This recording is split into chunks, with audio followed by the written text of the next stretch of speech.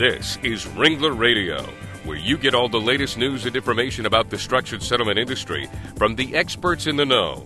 Ringler Associates, quite simply the undisputed leader in structured settlements for more than 30 years, and the only broker you need.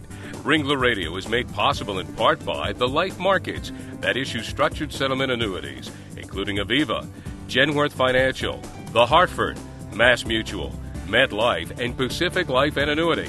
Now join Ringler Radio host Larry Cohen. Welcome to Ringler Radio. I'm Larry Cohen, head of Ringler Associates New England Operations, and we're glad you could join us again today. Ringler Radio brings you all the important news and information by way of discussions with settlement industry experts, attorneys, and high-profile guests. Our topics cover a wide range, addressing issues important to all aspects of the settlement industry. You can find all the Ringler Radio shows on our website at ringlerassociates.com or the Legal Talk Network at legaltalknetwork.com. Well, today our topic is what we call a hot one. It's Medicare Set-Asides. And in the world of plaintiff lawsuits and structured settlements, these are important issues for all parties to understand, but especially if you deal with the world of workers' compensation. They've become a critical component that must be considered in the settlement process. And more recently, in the world of third-party claims, MSAs are also becoming a major factor to consider. Today, we have some great guests on this show. First, I want to introduce my colleague at Ringler Associates, Tom Murray. Tom is an associate in the New York office. He's over 36 years of structured settlement experience and has been in the claims industry for a number of years as well. Tom, thanks for being on the program today. Thank you, Larry. And I just want to say that whenever I have an issue surrounding workers' comp, Tom's the guy I go to, and Tom, you've yet to send me a bill, so I appreciate that. And along with Tom, we'd like to welcome attorney Jay Sangerman of Jay Sangerman PLLC, also in New York. Jay is practicing in the area of trust, supplemental needs trusts, and estates and elder law. Jay serves as a consultant to medical malpractice and personal injury attorneys, as well as to insurance companies, and he also speaks extensively on estate planning, elder law, and planning for disabled adults and children. And Jay, this has become quite a niche within your practice, this whole area of MSAs. It certainly has, Larry. Well, welcome, Jay, and thanks for joining us. And to give us a perspective from those who are most affected by all of these rules and around these MSAs, some are from the claim industry. Joining us today is Ray Blanchfield, who is the Assistant Vice President at American Re in their home office in Princeton, New Jersey. Since joining the company in 2002, Ray has assumed responsibility for workers' compensation for the American Re's Fortune 500 client list. And as a claims consultant, Ray's experience spans some 22 years in this field of expertise. And Ray, welcome, and thanks for being with us today. Thank you, Larry. Well, one thing I know about this weather in the Northeast, I knew none of us will be out playing golf today, so we could all get into this topic. It's a real interesting one, and it's causing an awful lot of concern for a lot of folks in the settlement industry. So let's get started here. Tom, why don't you give us a little overview? What exactly is a Medicare set-aside? Well, fundamentally, it's a means of guaranteeing that funds are set aside and made available for future medical expenses related to liability and workers' compensation cases post-settlement. A third-party administrator can be brought in to administer a third-party trust, and you can have a self-administered trust also. We're seeing more of the administrated trust through several companies that are providing those services, MediBill out of Walnut Creek, California, and Medivest, but there are other ways of doing it. And Ray and I have been involved in a couple of situations where we have to, is it called ride herd on these people, Ray, or bring them into the loop on how they coordinate with the settlement process? I think it's been a long, tedious process to do the right thing, and that's what I think this industry is about today. Hopefully we can bring this message out to the folks in the field and address some of the changes at governmental levels. Well, there have been an awful lot of rules laid down by the folks in Washington.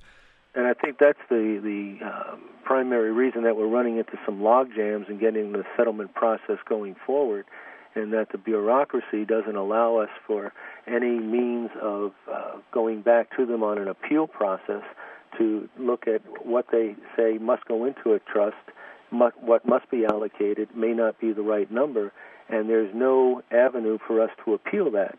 And I know Jay and I have been discussing that over the last several months. What would be the proper form, and how do we get to the administration to say, change your rules for these reasons?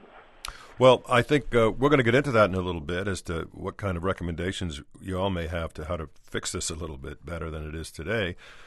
But let's talk about some of the fundamental elements of the MSA. For example, who funds the MSA trust? I know there's seed money that starts it, and then it's maintained by payments from some provider. But how does that all work, Tom? Why don't you tell us about that? Historically, it's going to be the workers' compensation carrier or the third-party carrier that's settling the claim, and in some instances, the reinsurer or the excess carrier. And they would come up with a program that would look at the type of case that has to be funded, and in most instances, a life care plan would be developed, and that would be priced out by way of the third-party administrators that Ray and I were talking about a few moments ago. Mm-hmm. And then on the structured settlement side, we would put that into a settlement format that would then go back to CMS. Mm-hmm. And in some instances, we'd have to call in the expertise of Jay to help us get the language for specific jurisdictions. Is that a fair statement, Jay? It is. I just want to point out a couple of things. These trusts don't have to be complex. They don't even have to be a trust agreement. What Medicare requires is a separate account, and it doesn't have to be costly to set up, if you would, that account for the MSA, for the Medicare Set-Aside, number one. Number two, I think the greatest danger is that plaintiff and defense attorneys I speak with have no knowledge across the board of when a MSA is required, or even the fact of that requirement, whether there's going to be causally related Medicare in the future. Mm-hmm. Third, what I tend to do in trying to decide how much goes into a Medicare set-aside, I look at the claims detail report from Medicare. The claims detail report itemizes every expense that Medicare paid in the past. And if I look at the past year or so, I can, to some degree, potentially project in the future for that causally related Medicare that the person will incur. And last, Larry, you started the program differentiating between the workers' comp and third party. Yes.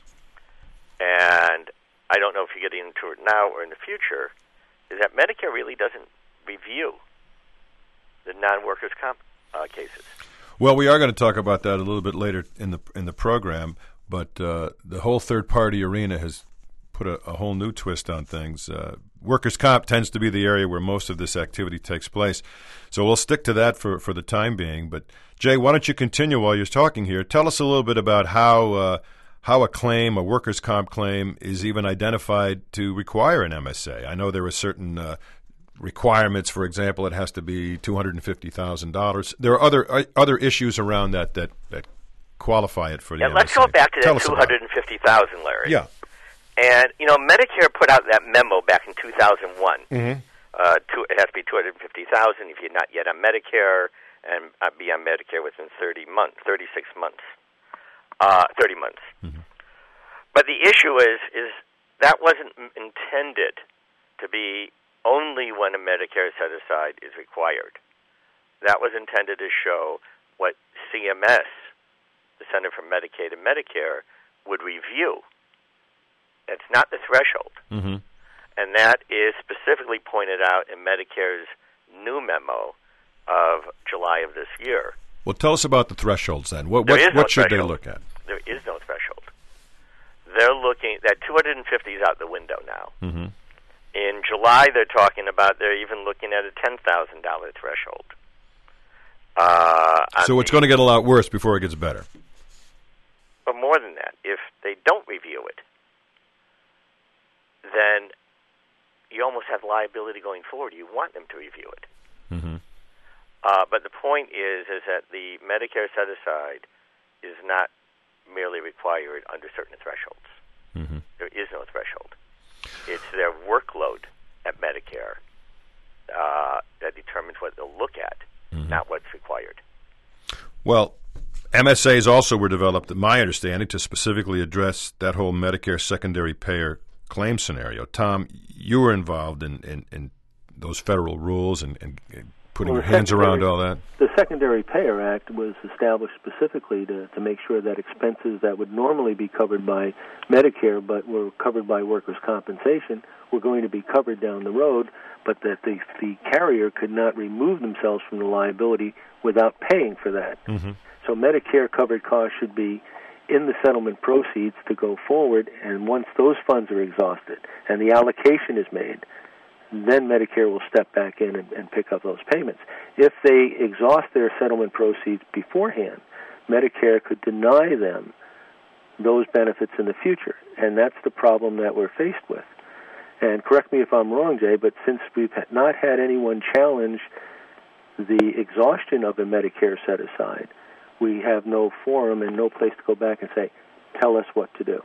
That is correct. The other thing is, if Medicare doesn't review and agree to the amount set aside, they can go after the entire settlement claim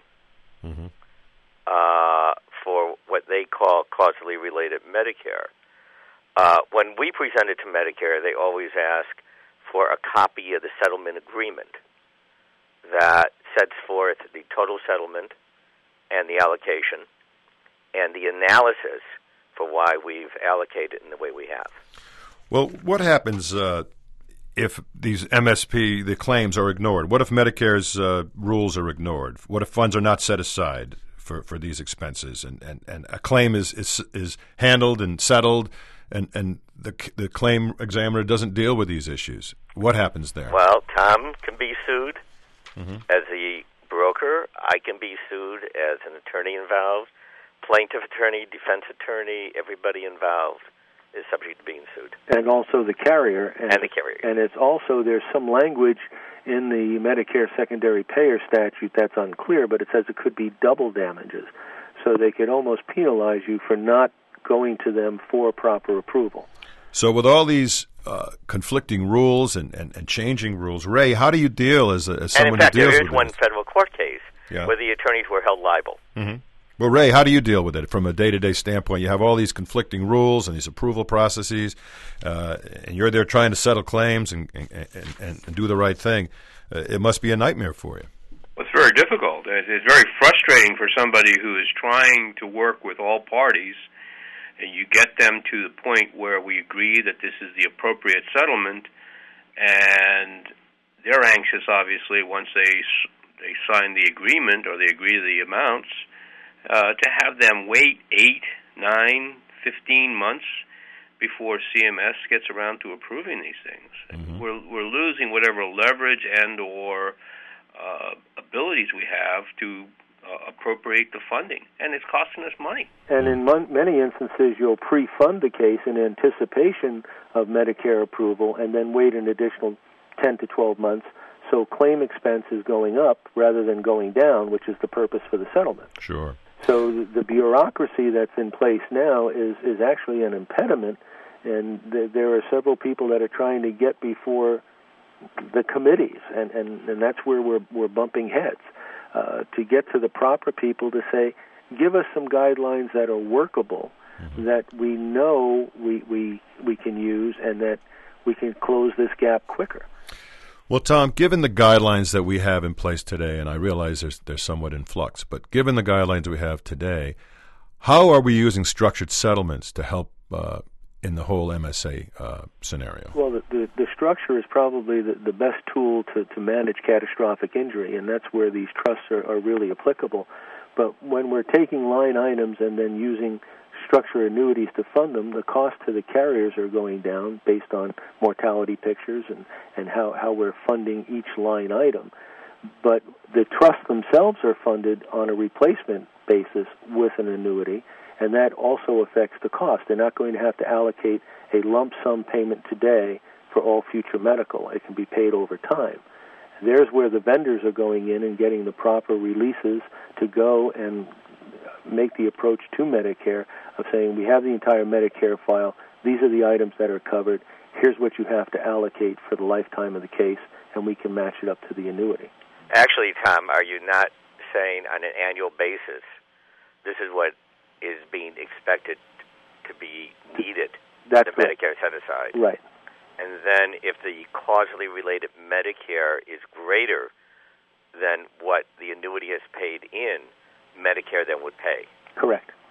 And then if the annuity so therefore you're double protected with the annuity. Is that correct, Tom? Yes.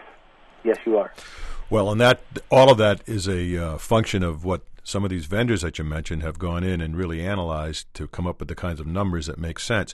So after the break, we're going to talk a little bit about these vendor groups and these vendor companies, because they become a real key element in trying to put all these get all these statistics and numbers together. So while we're thinking about all that, let's take a short break, and we'll continue our discussion about Medicare set-asides today on Ringler Radio. We'll be right back.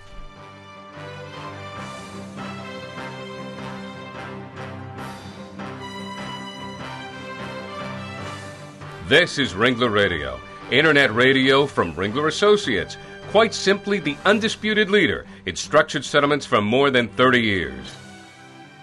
Since 1975, Ringler Associates has provided the finest structured settlement services to injured parties and their attorneys. Experience counts. Over 130,000 cases structured.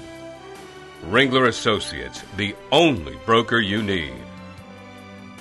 Did you know you can download Ringler Radio and any Legal Talk Network show to your iPod?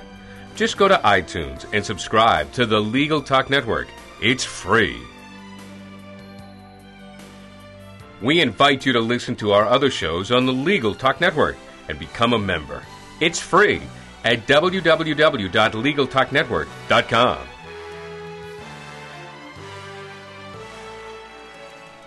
Well, welcome back to Ringler Radio. Glad you could join us. We're talking today about a very interesting and controversial topic, Medicare set-asides. And we're here with Ray Blanchfield from American Re, attorney Jay Sangerman from New York, and my colleague Tom Murray from Ringler Associates, also in the New York office. Well, let's summarize just for a second here what we've talked about earlier today, and I'm going to do it in a very simple way. What we talked about MSAs and the whole area, we've discovered several things. One is the rules are in flux. It's a very frustrating process for claims individuals to try to deal with. It slows down the settlement process. We also found out that structured settlements can help, with the dollars that need to be set aside for the Medicare set-aside trust scenario.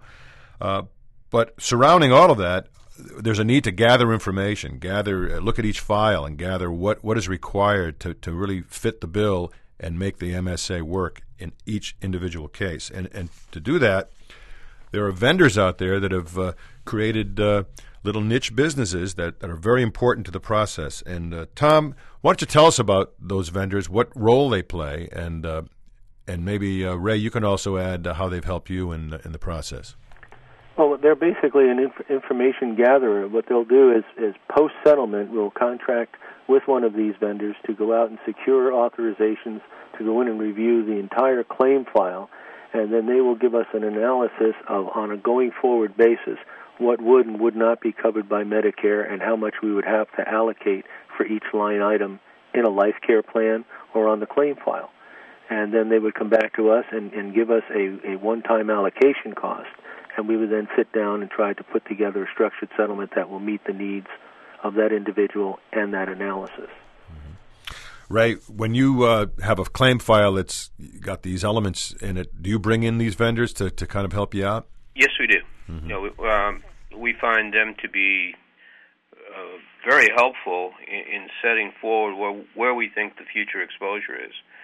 Again, one of the things I think we need to touch on here is that we are looking at a compromise. And that's what a settlement, specifically in workers' compensation, is. We're compromising, and we're trying to set forward where we think our exposure is appropriately and allow tools like annuities to fund this. The bottom line is I think we're doing the right thing by these injured workers, funding on an annuity basis and or for their future. The problem and the roadblock is CMS. We don't have a level playing field, and it's very, very frustrating. I'm concerned that we're going to lose whatever advances we've made in the field because of these jurisdictional bureaucratic decisions. We need at this point in time to be able to move forward, level the playing field, and have some avenue of open dialogue with the CMS regional folks. Because my concern also is that a lot of your workers' compensation commissions are now looking to CMS approval before they will settle a compensation claim. And that's got to slow down the process tremendously. Well, there are several jurisdictions. Honestly, it will add years to the settlement process, and when you start to do that, you're continuing to pay your weekly indemnity and your ongoing medical. Mm-hmm. And one of the problems is that if we've made an allocation and we're awaiting approval from CMS, we can close down the file from a claim standpoint if the carrier that's funding it is willing to accept whatever allocation comes down. And that's where another problem lies, is we're going to be looking 12, 13 months down the road before we know what the allocation is from CMS, and we don't know if we've underfunded or overfunded. Carriers such as workers' comp carriers are funding this obligation, and they're willing to hedge their bet, if you will, that down the road they funded it properly based on the analysis given by the vendor. And if not, they are willing to pay a lump sum or write an additional annuity. Mm-hmm. But that slows up the process, and if you've got catastrophic injury where you're obligated to pay until settlement has been approved, you're tying up vast sums of money that defeats the whole process of the compromise that Ray just talked about. Sounds like the law of unintended consequences rears its head again. Jay, what about the whole area of third-party claims? I know we dealt in the workers' comp arena, and the third-party arena is starting to bubble up a little bit, isn't it? And I think that's where the danger is, because of the lack of awareness that a Medicare Set-Aside may be required in a third-party claim and the non-workers' comp situation. And Medicare will not review that. Mm-hmm. And what I do is send to Medicare our analysis of why a certain amount is being set aside. On the third-party arena. On the third-party arena. And make the analysis as specific as possible of why it's a reasonable set-aside amount. But now, Jay, the fact that they're not signing off and accepting that amount, does that present contingent liability down the road on the part of the settling carrier? Unfortunately, I'm going to leave that as a question. No. Okay. Sounds like another show. I think probably the bottom line is how well the analysis is done and how specific that analysis is. And again, I would rely to some degree on the claims detail report over the recent history to project forward. Well, it sounds like we're going to have similar issues on the third-party side that we've had in workers' comp. And, Ray, I guess you should be just thankful that you're dealing with the workers' comp only right now and not both sides of the house. One other twist that's been coming, I've heard lately, and Jay, maybe you can speak to it briefly, is to complicate things further, is they've tried to make an analysis of how Medicaid and Medicare can coexist in this MSA arena with a little bit of a twist on it. Why don't you give us a little bit of insight into that? Yeah. The problem is if you're on Medicaid, you cannot have any assets. Right. Number one. If you have a Medicare set-aside arrangement for your benefit, you have assets, number one. Number two, if you set up a special needs trust, can you include the Medicare set-aside within the special needs trust? Now, here's the interesting thing. CMS is responsive because I did write that question to CMS. And, in fact, in their July release on their rules, they did respond specifically to that. Unfortunately, the response says that we cannot rule on what Medicaid is going to say. However, there is no reason that an MSA, Medicare set-aside, cannot be integrated with a special needs trust from the Medicare side. And I would think that Medicaid would not care either, since Medicare is primary, that's number one. And number two, Medicare is 100% federal dollars versus Medicaid, which is substantially state dollars. So I think the states would be very happy to have a Medicare set-aside arena piece within the S&T. What I've done recently in a case where the woman is on Medicaid is I put the Medicare set-aside in the name of somebody else. And Medicare signed off on it to the extent that they agreed to that. Well, to our audience out there, if you thought Medicare set-asides in the comp arena were getting complex and uncertain, and now dealing with the third-party side of things, we may have to start dealing with the complexities of trying to coexist with the Medicaid special needs trust arena. So these are difficult issues, and unfortunately, as we've said today many times, we don't have certainty around much of this. But we're going to find out as we move down the road, and I'm sure we'll have additional shows on these issues to and bring these guests back to really explore them. Larry, just a point of information for your audience. You need to be aware of the fact that as of January 1, medication becomes part of this process. Whereas before that, we were not dealing with the cost of future medication. That's going to throw another monkey wrench into the process. Thanks a lot. That's another one for us to deal with.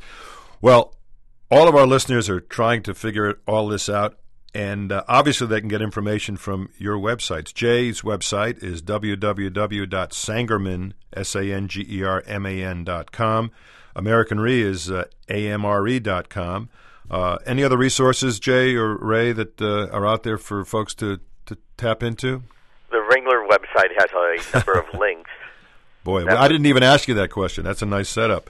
Ringler's website, by the way, is ringlerassociates.com. So go ahead, Jay. Tell us about that. It has a lot of links to very, very useful resources, right, including, I believe, it links over to CMS. So in addition to all these vendors, there are also other ways to get this information. I know attorneys can do it. Jay, why don't you tell us about that?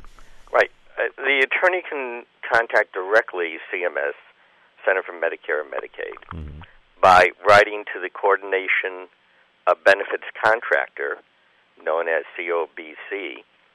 The address can be found on the CMS website, which is Post Office Box 660, New York, New York, 10274, and can write directly to them for the amount that should be set aside in a Medicare set-aside. The value of the private vendors is that they would do that evaluation for you also. Right. What kind of time frame turnaround do you get from CMS, typically? It depends who you know. Isn't that true of most things in this world? The turnaround could be lengthy, as we've said on the show previously. The fastest I had has been a few days. A lot of it is pure luck, right, and who you get to. Well, I don't want to overstate the importance of these vendors, but they are clearly a valuable asset to get through this information in a busy world of people who are dealing with claims every day and having to deal with multiple issues. These vendors, like a lot of different vendors in different areas, can be very, very helpful to the process. Tom, you've been dealing with day-to-day cases and in this MSA arena. Why don't you give us a real world example? Well, I mean, we've got a case pending now where I think that communication has to be the foremost between the claims handler, the vendor that's going in to secure all the Medicare issues, and the structured settlement broker, to make certain that everybody knows what their jobs are and where we have to fill in the blanks. Communication is key, so they know what the benefits going forward are, so they can go in and make certain they key in the right information when they give us the allocated number. Do you have a case that you're working on now that you're dealing with where there's frustration, all the issues we dealt with today in the show about the frustration, the delay, the rules? You have any examples that can help our audience? We have a case that we reached agreement in principle on 4 months ago, and we began the process immediately. And we're in a state that will not allow for final compromise to go on the books until the Medicare set-aside allocation is made. And here we are yesterday, the 19th of December, trying to get everything submitted before the deadline where we'd have to now incorporate future prescription drugs into the program.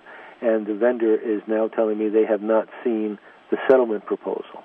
And I don't know how this could have happened, but we're trying to tighten up communication between the vendor and the claims individuals on a go-forward basis, because we're talking about sums of money in the range of $16,000 a month going out to a care facility that's going to be terminated once the case is approved.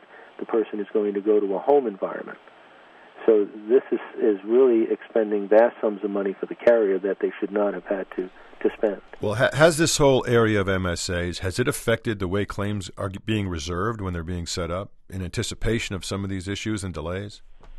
That's a question I think that I don't know if I'm qualified to answer. I would think that, yes, they have to allocate the lag time that is going to take place between agreement in principle and settlement. There's going to have to be money that stays on the books, and that affects reserve to surplus transactions, and that affects future business writings.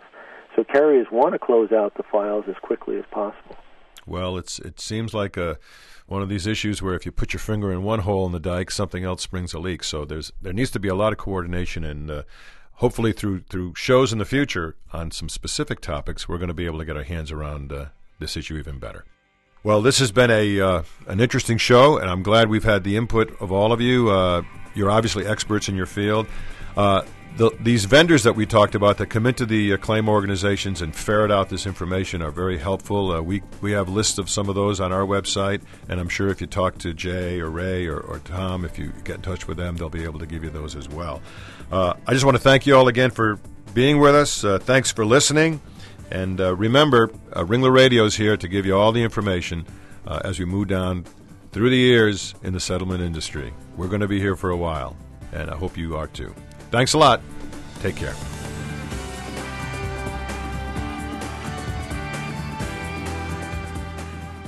Thanks for listening to Ringler Radio. Ringler Associates. Experience counts. Since 1975, Ringler Associates has provided the finest structured settlement services to injured parties and their attorneys. We hope you'll join us for our next program on the Legal Talk Network.